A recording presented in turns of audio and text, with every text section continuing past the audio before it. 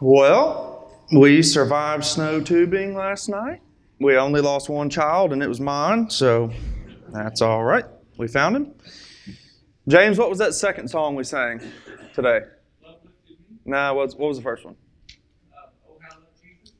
What was the third one? That's it. We used to sing that song at St. Dominic, and in my mind, it always sounded like a Native American chant, like, and then oh, we are Christians. So now you all, every time you hear that song, you'll think of it that way if you didn't already. And then we got to see little Jack up here dancing like a wild man, so that was pure entertainment this morning for me, anyways. I don't know about you all, but. So this week we are back in our 9 marks of a healthy church with Mark 2, and that mark is biblical theology. If you have the book, it's chapter 2, biblical theology. And last week we discussed expositional preaching, and the purpose of expositional preaching is to make the main point from the passage of Scripture the main point of the sermon.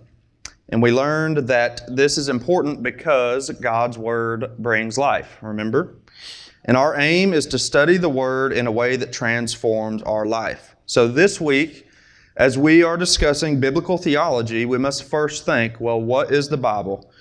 Hopefully we all know what the Bible is, but we're going to dig a little deeper this morning. The word Bible stems from a Greek word that I cannot pronounce. I'm sure there's a Hebrew word too, but it translates into book. Bible means simply book. So I hope that's not too much of a surprise to you, But what is it? We often think of the Bible as a single book, but it's actually an anthology of shorter writings that were composed in different languages by different authors using different literary genres over many centuries on different continents. So here are a couple more ways to describe what the Bible is. The Bible is the inerrant Word of God, which means that it is without error. I'm trying not to wear the varnish off of I'm trying to remember all my KBC preaching notes, okay? So the Bible is the inerrant Word of God. The Bible is alive and brings life. The Bible is perfect. The Bible is true. The Bible gives us wisdom. The Bible can be trusted. The Bible reveals the truth. The Bible is holy. It is authoritative. The Bible is the believer's special weapon. The Bible is inspired by God, and the Bible helps us grow spiritually. These are a couple of things that the Bible is, and if this is what the Bible is, then what is biblical theology? Well, theology simply is the study of God. So biblical theology would be the study of God within the Bible. Biblical theology is knowing and understanding that the Bible is without error, true, perfect, gives us wisdom, can be trusted, it's holy, it's authoritative, and it's inspired by God. And if we believe these things to be true, we should be seeking to live our lives on biblical principles and biblical truth. And remember from last week, I didn't summarize this week in one sentence, which, how inconsistent of me, you know. But I already said it once today. What was the summary from last week? God's Word brings life. Okay. So if God's Word brings life, we must remember 2 Timothy chapter 3, verses 16 and 17 says this. All Scripture is inspired by God and is useful to teach us what is true and to make us realize what is wrong in our lives. It corrects us when we are wrong and teaches us to do what is right. God uses it to prepare and equip His people to do every good work. It corrects us when we are wrong and teaches us to do what is right. Well, what is right? That's the question. What is right? If the Bible teaches us right and wrong, then there's right teaching and there's wrong teaching. And remember that the simple definition of biblical theology is the study of God in the Bible.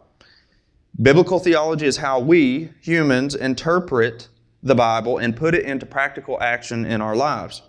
So, as we're reading, as we're praying, as we're meditating on Scripture, as you're listening to me preach the Bible, we are studying Scripture, which means we are studying God through the process. So, biblical theology is our second mark of a healthy church. If the definition of biblical theology is the study of God, I hope that it's very plain for us to understand why it's at the top of it's the second mark on the list. It's of extreme importance. Expository preaching, which we learned about last week, puts a lot of pressure on me. Well, this biblical theology puts pressure on all of us. You all don't have to preach, I do, but we all must study biblical theology. If we call ourselves Christians, it's our responsibility to personally pursue the things of God through the study of His Word. So, I can preach and teach within the walls of this church, but I can't follow you home and crack the book open for you. I guess I could do that. I don't think you all would much enjoy that. I don't want to do that. So, on our own time, we should open the book and study it. So, the study of God, or this biblical theology, happens by listening to a preacher, by studying the Bible independently or in a group setting. It also comes by supplemental reading. There's many books. There's systematic theology books. There's books like this one, 9 Marks of a Healthy Church. There's supplemental books that we can read. There's sermons we can listen to outside of this church. You just have to make sure you're consuming wholesome teaching. And if you don't have any of that knowledge, or you don't know where to turn, I can point you to some resources if you're lost in that. So, you cannot know the truth, you cannot know God's will for your life if you don't open the book and seek His knowledge and wisdom for yourself. It's just not possible. And we are called to be people that are devoted to studying the book. And when we study the book deeply, we start to notice some key themes. And these key themes are called doctrine. There are many different doctrine within Scripture. The doctrine of the Word of God. How is the Bible assembled? Are there errors in the Bible? The doctrine of God Himself. Who is He? Can we have a relationship with Him? The doctrine of Christ and the Holy Spirit. The doctrine of the Trinity. God the Father, God the Son, God the Holy Spirit. The doctrine of man. Who is man? What is his purpose in life? The doctrine of salvation. How is a person saved? The doctrine of the church. Who are the church? What is the purpose of the church? And the doctrine of the future. And this is just a short list. The doctrine of the future. This encompasses the return of Christ, the final judgment, and new heavens and new earth. And all of this doctrine comes from the Word of God, and all of this doctrine was conceived through the study of the Word of God, or biblical theology. So, remember last week I talked about I went to that practical preaching workshop, and they gave me some advice, and much of it was good. And they said that I was supposed to give illustrations. They didn't tell me I had to, but they said you should be giving some illustrations. But they said don't make them too long. Well, if I'm not supposed to make them too long, then I probably shouldn't make them too short. So my illustrations need to be like baby bear soup. They need to be just right. So here comes one. I'm going to give you one. Think about biblical theology as a school. So a school is a place of learning where it encompasses all of our learning. Really, much of our learning comes from the church, but that doesn't fit this illustration. School. Biblical theology, think of it as a school, and think of doctrine as classes within a school. Some classes are more important than others. But we think about, and I shouldn't say that for teachers in the room, but math, science, English, social studies, art, PE, these I don't think they call it PE anymore. What do they call it now? Is it physical education anymore? I don't know. So these are classes within a school. So the school is biblical theology, classes are doctrine. So we have our doctrine, our baptism, salvation, man, the Trinity, heaven and hell. These are classes within the school. These are doctrine within biblical theology.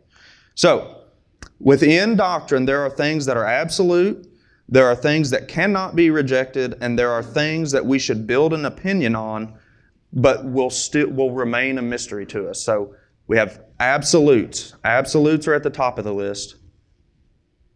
That's number one. Number two is we have things that we cannot reject.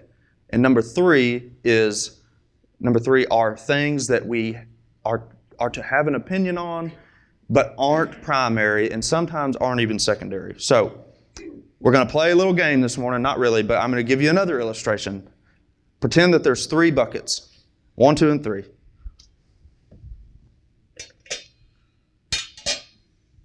Now there are 3 buckets. That's 1, that's 2, and that's 3. Okay? So, bucket number 1, I didn't even take any money out of the collection. That's good.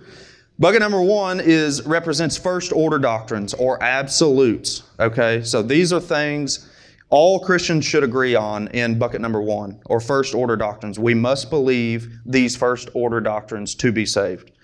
Bucket number 2 represents second order doctrines, or things that we cannot reject. And these, like I'm reading twice, we cannot reject these things, but they aren't necessarily essential for salvation. And bucket number 3 are things that they're third order doctrines, and they represent things that some of us don't agree upon, but we can agree to disagree and carry on in the faith. Okay? So, some doctrine is essential for salvation, and these will fall into bucket number 1 over here. God created the heavens and the earth. He made man in His image. Man immediately rebelled against God. Man is sinful. God sent Jesus to earth as man and God simultaneously to live a perfect life and die a violent death and resurrect into heaven to save you from your sin so that you could inherit eternal life. That is doctrine bucket number 1. You cannot be saved and not believe that. We all must agree on that, okay? The church must agree on this. There's no wavering on this one. The doctrine of salvation is a bucket number 1 item. It is absolute. Jesus is essential to the Christian. The gospel message is essential to the Christian. A person is saved by knowing and believing in Jesus. But wait a second. There's a debate that's been going on within the church for hundreds of years that everybody gets stirred up about. And it all started in the 1600s. And some people are probably getting nervous that I'm bringing this up, but there's 2 guys and there's 2 sets of beliefs, and their names are John Calvin and what's his other name? James Arminius. So Calvinism, Arminianism. Some people don't know what I'm talking about right now, and that's fine. Some people are getting real nervous. Wow, why is he doing this? Don't do this. People are going to leave the church if he talks about this. We're not leaving the church, okay? I refuse to let people leave the church over this. So one of these men say that God chooses us, and one of these men says that we choose God, okay? One man says that once we are saved for life, and one man says that we can lose our salvation. And like I said, some of you probably have never heard about this, and that's probably for your benefit that you've never dove too deep into this, because it'll make your head hurt if you really spend a lot of time pondering it. And those of you that do know, you're probably sweating maybe a little like, oh gosh, I know somebody that left the church because of this. Well, we're not leaving the church. Again, if you have problems with this is a bucket number 3 item. This is something that we can agree to disagree on. We can have our beliefs about it, but it doesn't necessarily affect the saving grace of Christ in our own life. We can think about it. We can read about it. We can devote a whole lot of time to reading about it, but it shouldn't divide us, okay? So, churches have split over this debate, punches have been thrown, and if we dug deep enough, we would probably find that people have actually been killed over this debate, okay? So within the church, this debate that I'm talking about is a hot topic, and it gets more fiery than Democratic versus Republican, and we all know how fiery that gets. So, again, I want to state this is, in my opinion, a bucket 3 item. In the life of some people, it could be a bucket 2 item, but we can still agree to disagree on some. It's not a bucket 2 item. I'll stand firm on that. It's a bucket 3 item, because bucket 2 items are things we cannot reject, okay? I think it's a bit unhealthy to view this debate as a bucket 2 item. So I'll die on the hill that it's a bucket 3 item, okay? That's where I'm at with it. So we should be able to agree to disagree. I do have my own thoughts on this debate, and I welcome conversation about this debate, but it will remain a bucket 3 item. We shouldn't divide over this third order doctrine or this bucket 3 item. People didn't agree on this one thing in the 1600s, and people still don't agree on this thing. So it's not of primary concern. Here is what is primary. When we follow Christ, we will get to meet Him face to face one day. And I hope that we get to ask Him the answers to these questions. I don't know that when we get to heaven, we will necessarily care to ask Him some of these questions. But my earthly self, my selfish self, I'd like to ask Him and think, how come He didn't just make this clear to us, you know?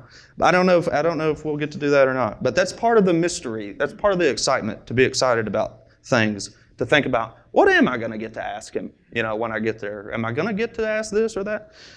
But personally, I hope that I do get to ask him, and I also hope that I get to high-five John Calvin, and I get to high-five James Arminius. That's a hard name to say, okay? I don't think Brad could say it. He can't say Lake Junaluska. We've said it for months. Lake Junaluska. Okay, so I hope that when I get to heaven, I get to say, how come this wasn't clear, And, hey, John Calvin, hey, other guy, what's up with that? What are we doing? But it is interesting. I think it is healthy to read about these things. It is not at all healthy to leave the church. But there is a bit of gray area because this one thing can drive the whole structure of a church. And I'm not sure that that's healthy either. So we just got to be very, very careful. One thing as believers, we don't want to be hateful about any of this. As we debate these things, we need to hear people out, and we need to do it with patience. We sometimes forget that patience is a fruit of the Spirit. So, what about an example of a bucket 2 doctrine? A bucket 2 doctrine is not absolute, but it cannot be rejected. And what the heck does that mean?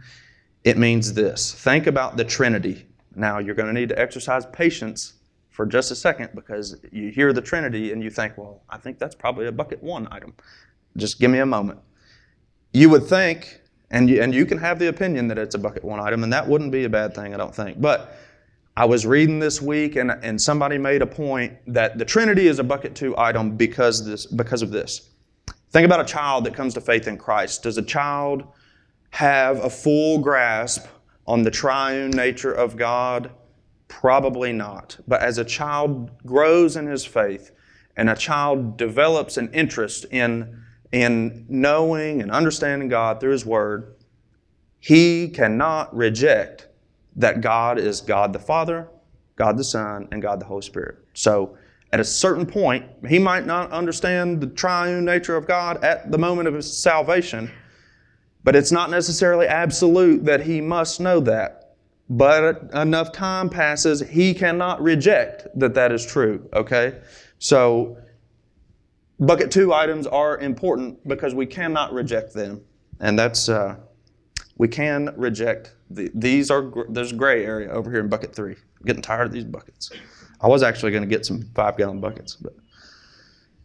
So let's see here. Same goes for a person at the end of their life, Do we think that the thief on the cross had a clear understanding of the triune nature of God when he said, Jesus, I believe that you are God, and I don't know everything. I'm adding to his words, but he basically said, I trust you. I believe that you say who you are, and I want to be with you. And Jesus says, today you will be with me in paradise. I don't think that poor fellow didn't have time to go to Sunday school and learn about the triune nature of God, and all this stuff was unfolding right before his eyes. But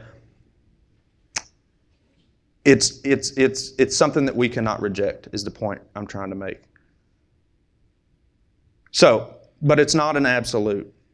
It's just something we can't reject. The predestination, the Calvinism, the Arminianism, that is not an absolute thing that saves us. That is an ongoing opinion and debate. So, the gospel message is an absolute. We must believe the message of the gospel to be saved.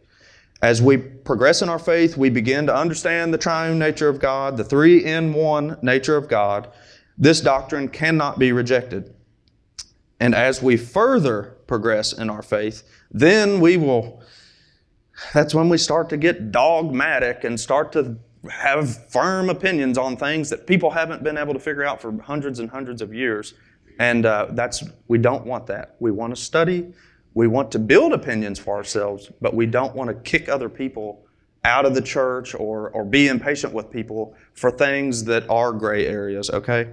And some of us may not, I'm pointing to myself, some of us may not see these areas as gray, and that's why we need each other, to sharpen one another and to be patient with one another while we sift through these things. Deuteronomy 29:29 says this. I want to back up. This verse, I think the Holy Spirit I know the Holy Spirit does a lot of, it clears things up for us. The Holy Spirit's what tells me we don't need to divide over opinions that we can't really prove certain things of the faith. And I'm not even really talking about the predestination debate, but there's several things that go on that we really won't know the answer to. And the Holy Spirit says, carry on with patience and love, and with the life of, a Presbyterian. We know Presbyterians, and I don't mean to denomination drop here, but we know some camps of Presbyterians believe in infant baptism. But then the rest of their theology is basically the same as ours. And we see so much fruit in their life, and we see all of this thing. Does that mean that I'm not going to listen to anything that Presbyterian says because his opinion about baptism is different than mine? We do have to draw a line somewhere, and I hate that I brought this up right now, impromptu, without notes on my iPad, but there, it's a gray area. Baptism doesn't save us. The gospel saves us. So that baptism, I didn't think too much about this before I speak, and that's dangerous, but maybe it's probably a bucket too. Well, I don't know. Can we reject it? Can we reject it biblically? I believe that we should be and willingly be submersed in water in believers' baptism. That's what I believe. But not everybody believes that. I know Presbyterians.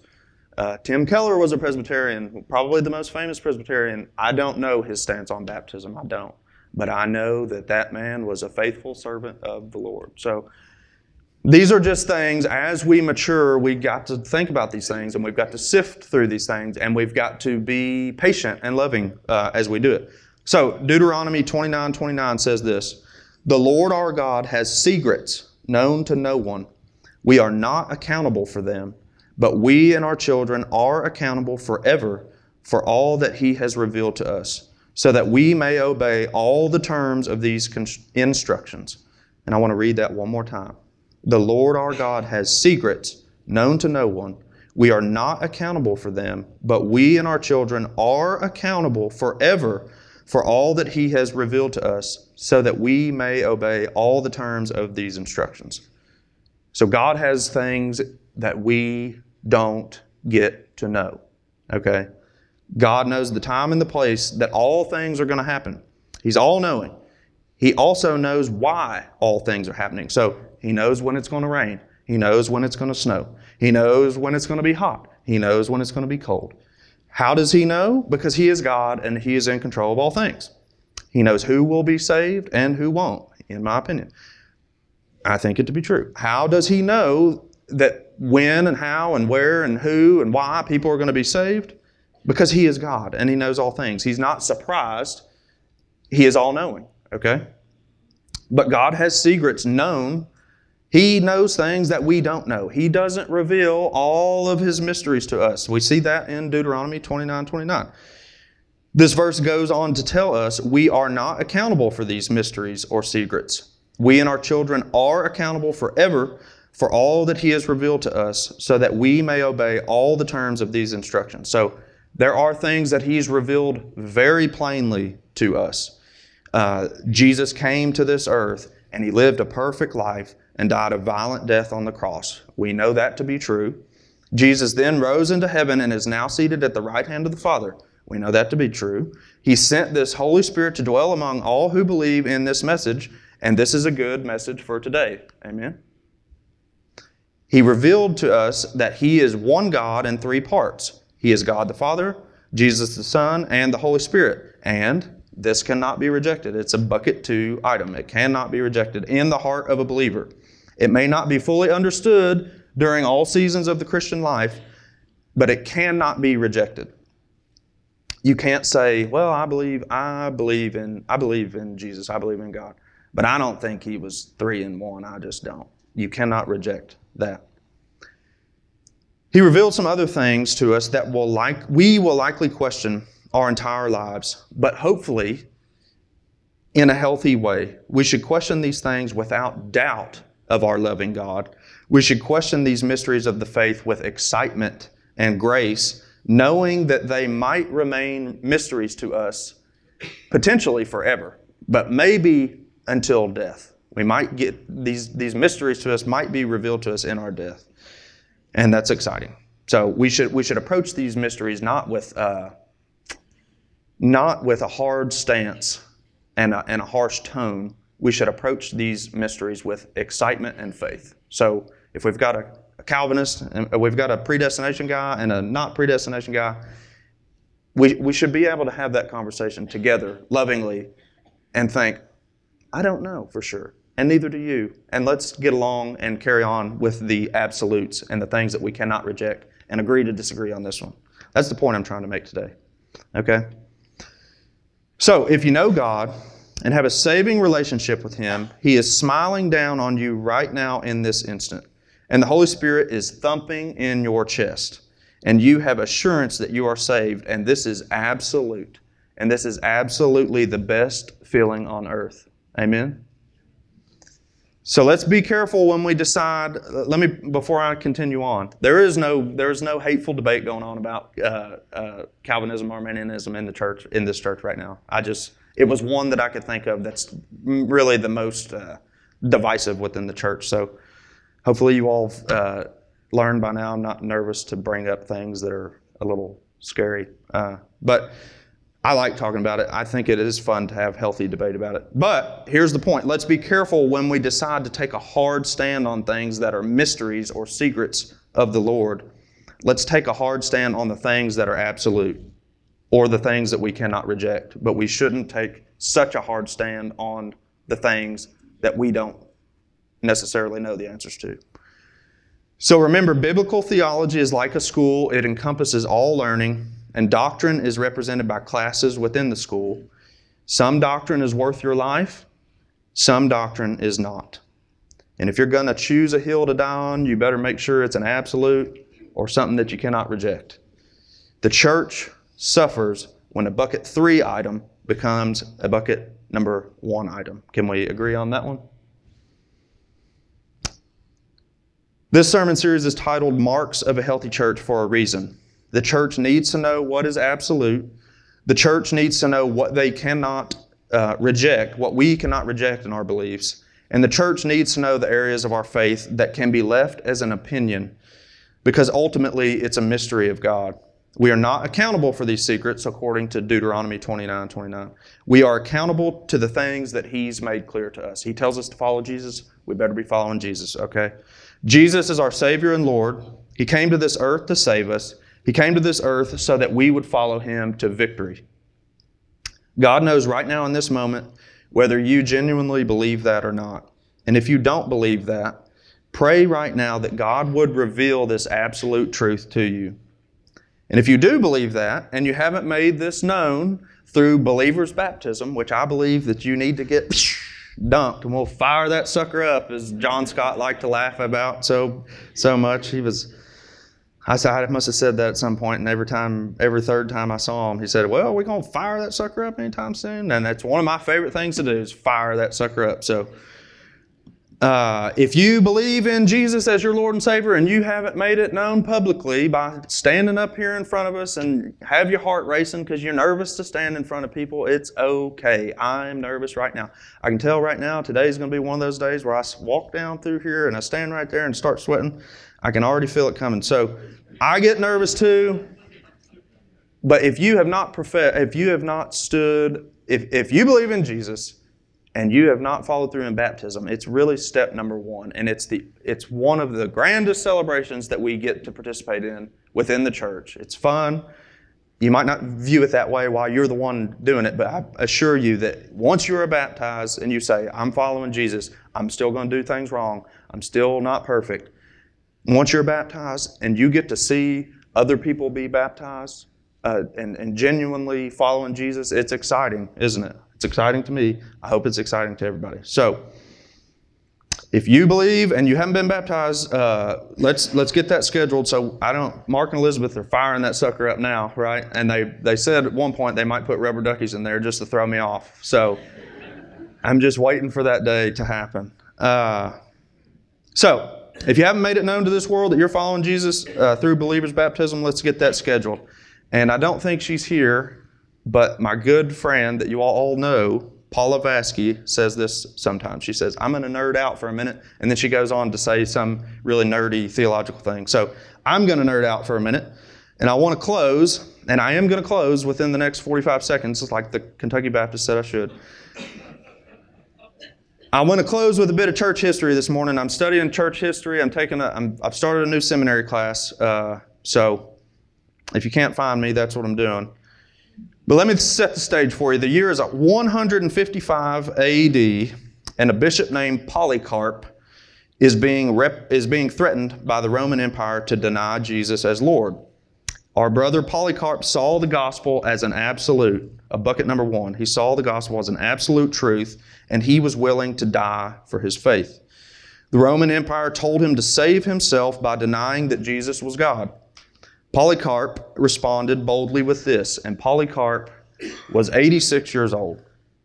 He said, "For 86 years I have served him, and he has done me no wrong. How can I blaspheme my King and my Savior?"